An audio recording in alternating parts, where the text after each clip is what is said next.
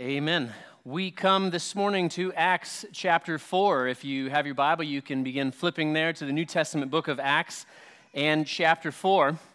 I will tell you up front that Acts chapter 4 is a particularly power-packed story, one that very much talks about the boldness that we are invited to as believers by the grace of Jesus and very much the power of the Holy Spirit. What we're going to see here in just a moment in Acts chapter 4 is the very first persecution. That is in the history of the church and in the history of Christianity. This passage opens the door for the very first moment that an authority, that an influencer, that someone says, do not talk about Jesus. It's not the last time it's going to happen either. In Acts 5, 6, and 7, in fact, throughout the book of Acts, throughout the remainder of the New Testament, throughout history to this very day, persecution, pushback against the gospel continues to be a very real reality. But what we're going to see here is the foundation and the instruction from Scripture this morning. Acts is going to show us very clearly the world system.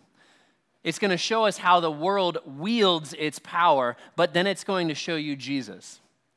And it's going to show you Jesus' kingdom, the way that he carries himself as king and as ultimate authority in our lives and in our world.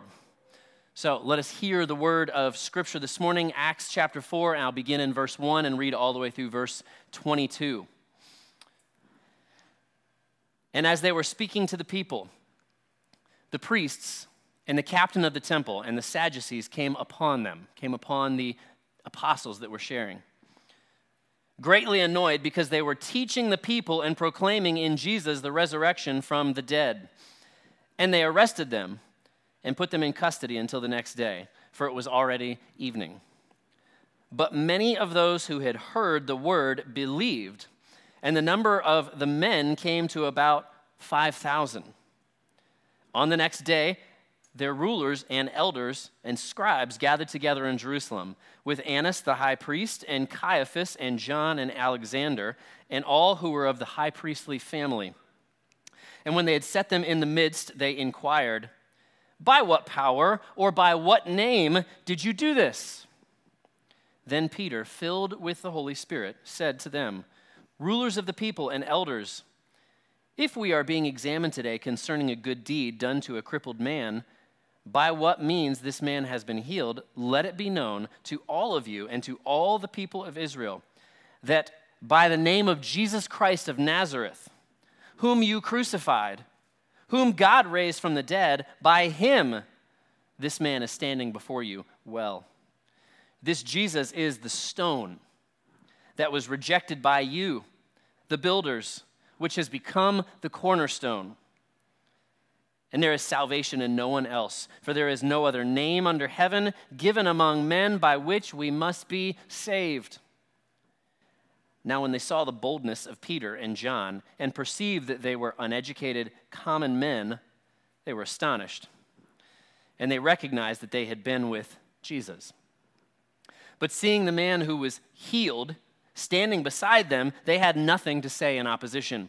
But when they had commanded them to leave the council, they conferred with one another, saying, "What shall we do with these men? For that a notable sign has been performed through them is evident to all the inhabitants of Jerusalem, and we cannot deny it. But in order that it may spread no further among the people, let us warn them to speak no more to anyone in this name." So they called them and charged them not to speak or teach at all in the name of Jesus. But Peter and John answered them, "Whether it is right in the sight of God to listen to you rather than to God, you must judge. For we cannot but speak of what we have seen and heard." And when they had further threatened them, they let them go, finding no way to punish them because of the people. For all were praising God for what had happened. For the man on whom this sign of healing was performed was more than 40 years old. Thus far, the reading of God's word. Let's pray together. Heavenly Father, we thank you for your word this morning. We thank you for such an astonishing passage, Lord.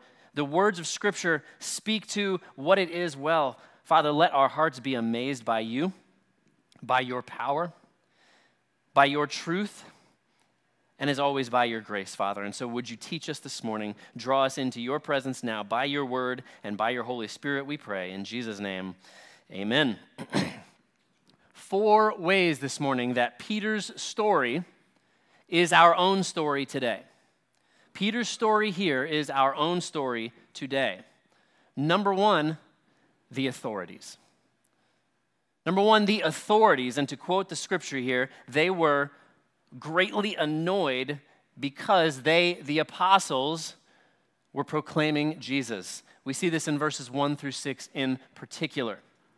Here we have the powerful majority against the faithful few. The believers were very few in number. They are just a very small cross-section of Jewish people, let alone in the world. And humanly speaking, understand that these believers were powerless. Peter's already told us, I have no money. They have no influence. They have no authority. They have no political standing. They have no social platform. But in verse 1, right off the bat, Luke, the author of Acts, tells us about those who have joined against the believers, who they are and what they are about. First, there are the priests, which was a powerful upper-class group who had actively worked towards the plot and murder of Jesus. That is who they are up against. Then we're told the captain of the temple guard is there. The temple guard are the actual soldiers who arrested Jesus. The captain would have been the second most powerful person in all of Jerusalem, in submission ultimately to Rome. These are not random people. These are the power holders in that city. Then to mention the Sadducees. The Sadducees are one of at least 3 very powerful, influential cultural worldviews at the time in and around Israel. These guys were the powerful educators. They specifically denied the resurrection, not just the resurrection of Jesus, but the idea of resurrection in general, and they most certainly rejected Jesus. They also had been very shrewd in their dealings, and they had made friends and allies with the Romans, and so they were in a particularly powerful position, and their pocketbooks were very full because of it. These are the people who immediately, upon hearing what Peter and John are doing, throw them into prison. There's no due process. They are sent to prison. And then the next day comes. And we're told in verse 5 that they invited their buddies to come and pile on. Next, we have what is called the rulers, who would have been the Jewish government in that area. The elders, who were the key influencers in the city, and the scribes, who are most likely teachers of the law, something very akin to the Pharisees, and it was their job to not only copy the scripture, but to know it by heart.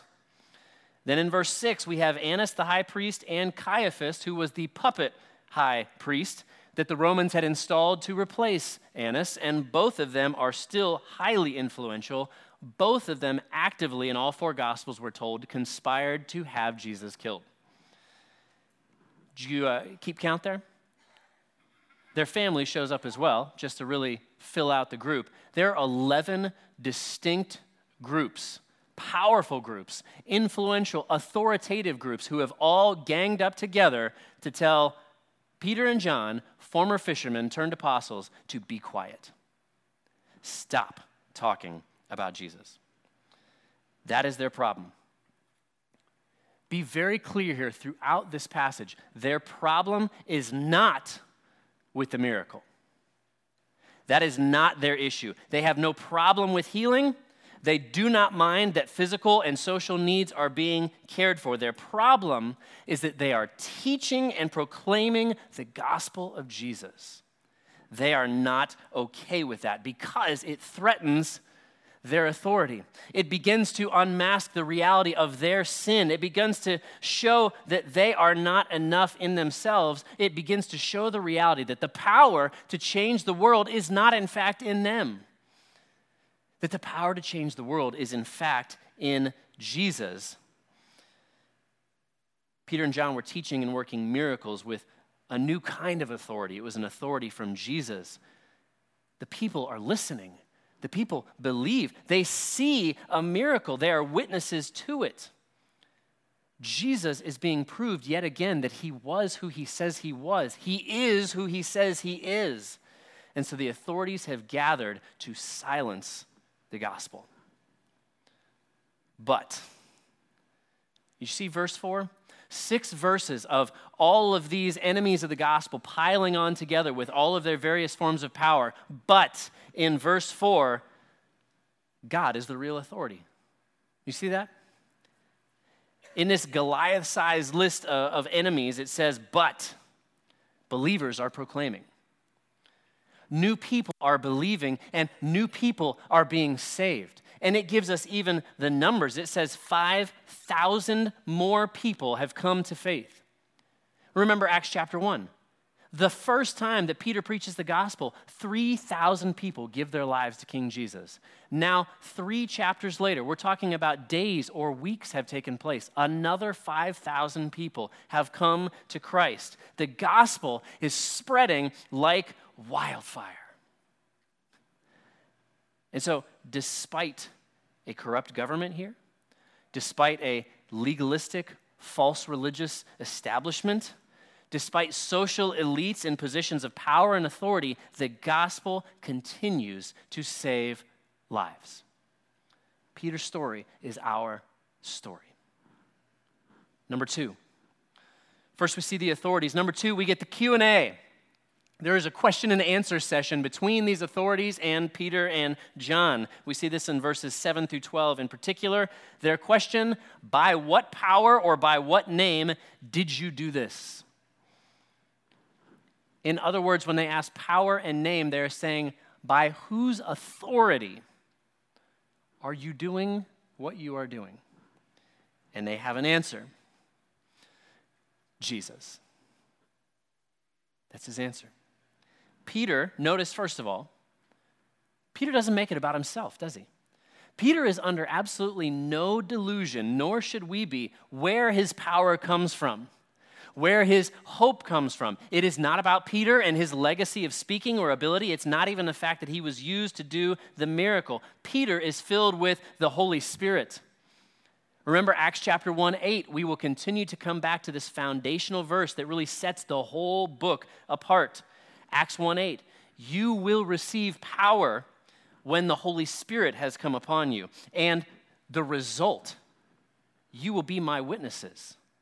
What will the power manifest? You will be my witnesses in Jerusalem and all Judea, Samaria, to the ends of the earth. Again, in Acts, every mention of being filled with the Holy Spirit results not in speaking in unknown tongues, but it results in speaking and boldly proclaiming the gospel of Jesus Christ. And so Peter then, in moving to answer their question, first he says, if we are being interrogated for healing someone, then I will gladly answer your question. But I don't think that's really what this is about. I don't think your concern ultimately is this good deed, he calls it, that we have done. But regardless, we want everyone to know the power and the name that we do this miracle is only the name of Jesus Christ. Jesus Christ of Nazareth, real guy. You remember him, don't you? You killed him 4 weeks ago. Comma. He could have ended right there, right? He could have just said, you asked a question, by whose name do we do these things? Jesus, period. I have nothing else to say. I'm going to plead the fifth at this point. My relationship with God, Christianity, is really a private thing. It's just for me. I don't really want to talk to anybody else about it, but he didn't. He put a comma there. Oh, what a comma. No, Peter does not stop. Peter is compelled by the power of the Holy Spirit, by the reality of the grace that he has experienced in his own life. He will not stop preaching about Jesus. He is all hopped up on Holy Spirit Mountain Dew. He's ready to go. He is excited. He is pumped to share the good news. Why? Listen to what Jesus says. Jesus warned him in advance. Jesus warned all the believers. This is Mark chapter 13 in the Gospels. Jesus says this, be on your guard. For they will deliver you over to councils, and you will be beaten in synagogues, and you will stand before governors and kings for my sake, to bear witness before them. And the gospel must first be proclaimed to all nations. And when they bring you to trial and deliver you over, do not be anxious beforehand what you are to say, but say whatever is given you in that hour, for it is not you who speak, but the Holy Spirit. What a promise Peter is holding on to in this world-changing moment where Peter could have just been silent. He answers their question with the gospel by the power of the Holy Spirit coming from the Word of God. His story is our story. Notice that he immediately does what he cannot help doing. He's a preacher at heart, and he preaches a 4-point sermon to the enemy. His 4 points, essentially, I'm going to say them quickly, so don't even try to write them down, but his 4 points are, you are guilty of crucifying Jesus. How's that for an opener? Jesus rose from the dead. God's purpose was established in spite of your attack. And Jesus is the only way to salvation. Ooh, them's fighting words. Do not be confused about why the world and the authorities thereof do not like the gospel. Did you hear what he said there? Those are his 4 points. It begins with the humbling reality that we are all sinners in need of God's grace. He says, the stone that you builders rejected has become the capstone. That is why Jesus came to die, to pay the just penalty for my rejection of Jesus. Peter is not just talking about them. Peter remembers very well. He himself betrayed and denied Jesus as well. Peter is a sinner too. I am a sinner too. But our world does not like the reality of sin. Then he adds on the fact that the resurrection of Jesus, that miracle, really happened. That is not what they want to hear. The world rejects the idea of miracles, chief of all, that Jesus rose from the dead, that Jesus sprang up from the grave, and therefore so can you, that you can have new life and eternal life. And that despite your will, he's speaking again to these people, despite your will to stop Jesus, God, in fact, in his goodness and sovereignty, has used your worst for the world's best. He has used your efforts to hang him on a cross to bring salvation to the world. And it was not a moment where God went, oh man, I did not see that coming. What do I do now? No. God has sovereignly ordained all that has come to pass for his good purposes. And then it ends with the reality that Jesus is the only way to heaven. He is the one true Savior, the one true God, and salvation is only through his perfect life laid down to save us from our sinful lives. I can't make my own way to salvation. I can't choose an alternate route to heaven. He's explaining to them again with this man standing next to him who has just been healed, this lame man who now stands before them. He's saying, you and I spiritually are lame. In fact, we're more than lame. Ephesians 2:1 says that we are spiritually dead in our trespasses and sins. But God, not me, has done a miracle, and he now stands before you, alive and made well. Let Jesus do that same work in you spiritually, raising you from death to life, because Jesus Christ is the Savior of the world. I've shared with you before that when I was a short-term missionary in Mexico, I was beginning to learn Spanish, and I was trying to figure out how do I learn and how do I begin to evangelize in a city and a culture, Mexico City, where I don't yet speak the language. And so I took my Spanish Bible with me every day when I would get on the subway system, and I would intentionally open it up. The subway system was packed, and in so doing, people could, I hoped, read over my shoulder.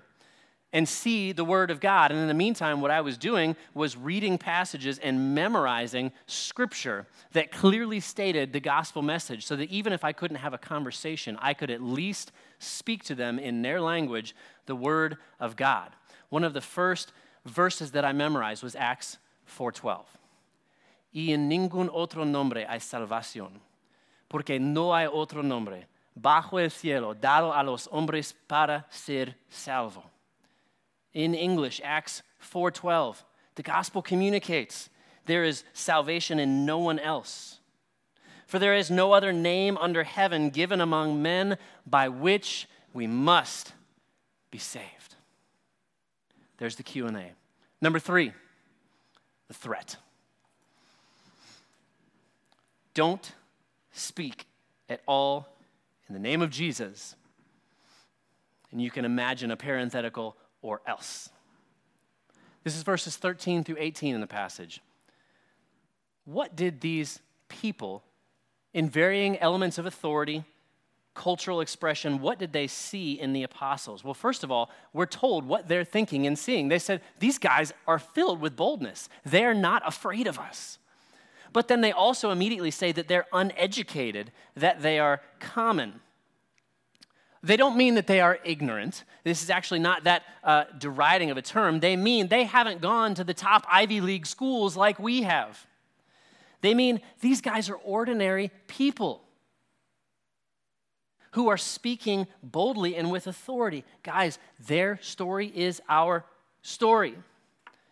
We are an ordinary people filled with an extraordinary grace by the power of an extraordinary God. You don't have to have a postgraduate degree from Harvard. You don't have to capture the room with your eloquent public speaking. Just simply be faithful to the one who has been faithful to you and speak boldly the truth. And notice here that the most powerful people in this country, a country, Israel, that has completely rejected Jesus. This is a godless nation. When they hear Peter and John speak of the gospel, the Bible says that they were astonished. The Bible says that many came to believe as they listened and as they heard, because there was a reality that they could not and would not deny. Nobody there could deny the fact that this guy who was lame is now healed. Luke goes out of his way to say he's standing right there. And so the authorities say we can't deny it, the miracle. We can't deny the miracle. But then they say in the very next breath, we must not let it spread any further. The miracle? We can't have people getting healed? No. We can't have the gospel. We can't have speaking and teaching about Jesus, the King of Kings. That must stop. So they say, stop. Stop talking about Jesus. The worldly powers, corrupt governments, so-called educated, false religions, the social elites resorted to the only thing that they have, which is power without conscience. What do? Well, first they try intimidation. They throw them in jail for the night, hoping that Peter and John would be discouraged and give up quietly. James Montgomery Boyce, in his commentary on Acts, says this: the world continues to operate this way, and that is one reason why the witness of Christian people often fails or is given in an ineffective way. If Christianity is true, it is the greatest message in the world. Yet we are afraid to proclaim it. And the major reason is the world's intimidation. Second, they throw questions at them, hoping to make them shrink back in some way. Doesn't work. And so third, they threaten, stop, or else. Their story is our story. We can so easily be intimidated, and we become afraid that the world will dislike us, that the world will unfriend us, that the world will make fun of us or ask a question that we don't quite know how to answer, that they will reject us or maybe even accuse us falsely. While around the world, Believers every day experience jail, beatings, and death. It's all to one form or another, one degree or another, persecution. Understand that the heartbeat behind persecution, the intention of persecution, is to make you stop talking about Jesus. What does Jesus say? John 15, Jesus says, if the world hates you, keep in mind that it hated me first. Okay, Jesus, you got anything else? John 16, in this world you will have trouble, but take heart, for I have overcome the world. Jesus is saying, I have done for you what you could never do on your own, salvation. Jesus is saying, I have done for you what you could never do on your own, which is live the Christian life. I will lead you and love you, and I will never forsake you in it, which is why Peter and John give us the response. Number 4, the response. We will not stop talking about Jesus. This is verses 19 through 22. Peter says this, whether it is right to obey you, you must judge. When the powers that be forbade the apostles from doing what God had specifically told them to do, Peter and John, get this, acknowledged that they had authority. Did you hear that? They acknowledge that these people have authority. But if you ask us not to do something that God says to do, we will not comply. I don't know if you've noticed, guys, we are a culture who loves to rebel all the time, even in moments when we clearly should submit. We are also, at the same time, somehow, curiously, a culture who loves to say, whatever the state says, I will do. It is curious. What does the scripture say? First of all, 1 Peter 2 and Romans 13 make it clear we ought to submit to our authorities under our greater submission to God. When Jesus was on trial, you want an example? Let's look at Jesus on trial. Under Pilate, Pilate says to Jesus, don't you realize I have power either to free you or to crucify you? What did Jesus say? Jesus did not deny that Pilate had authority. It's interesting, isn't it? But he reminded Pilate where Pilate's authority comes from. Jesus says this, you would have no power over me if it were not given to you from above. All earthly authority is granted by God, and all of those in authority, on any level, from government to moms and dads in their home, we are responsible and accountable to God for how we use it.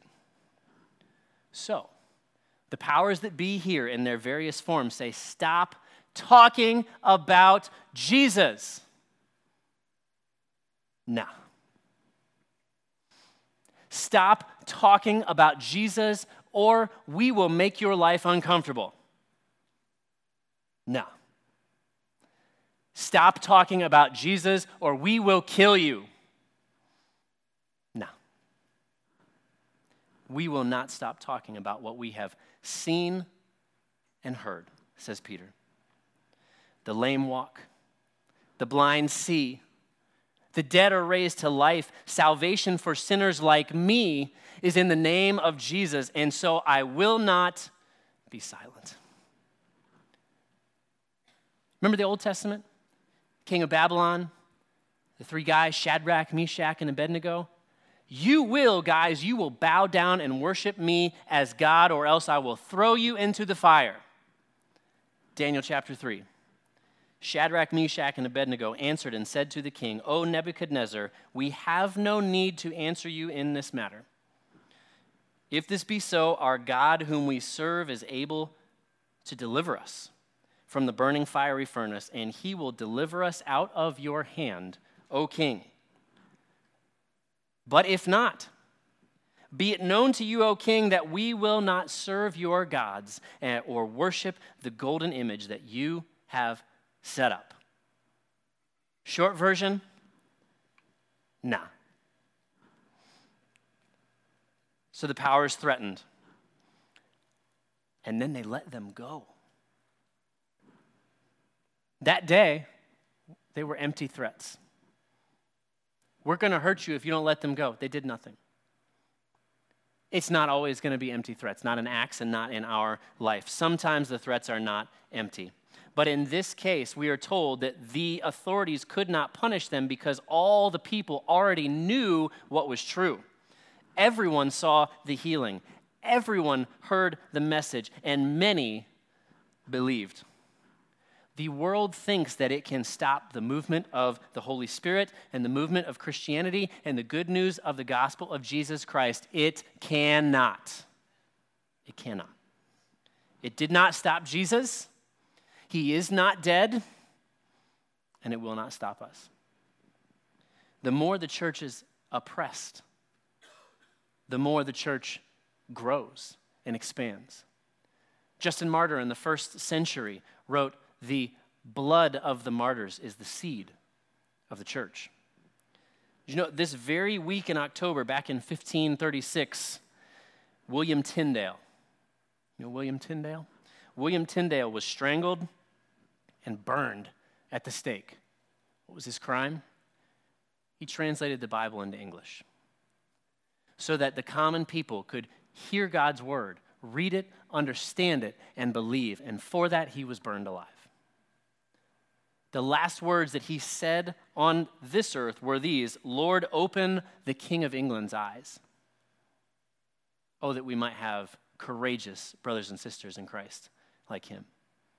We cannot do it ourselves. It is the grace of Jesus and the power of the Holy Spirit. Amen? Let's pray together.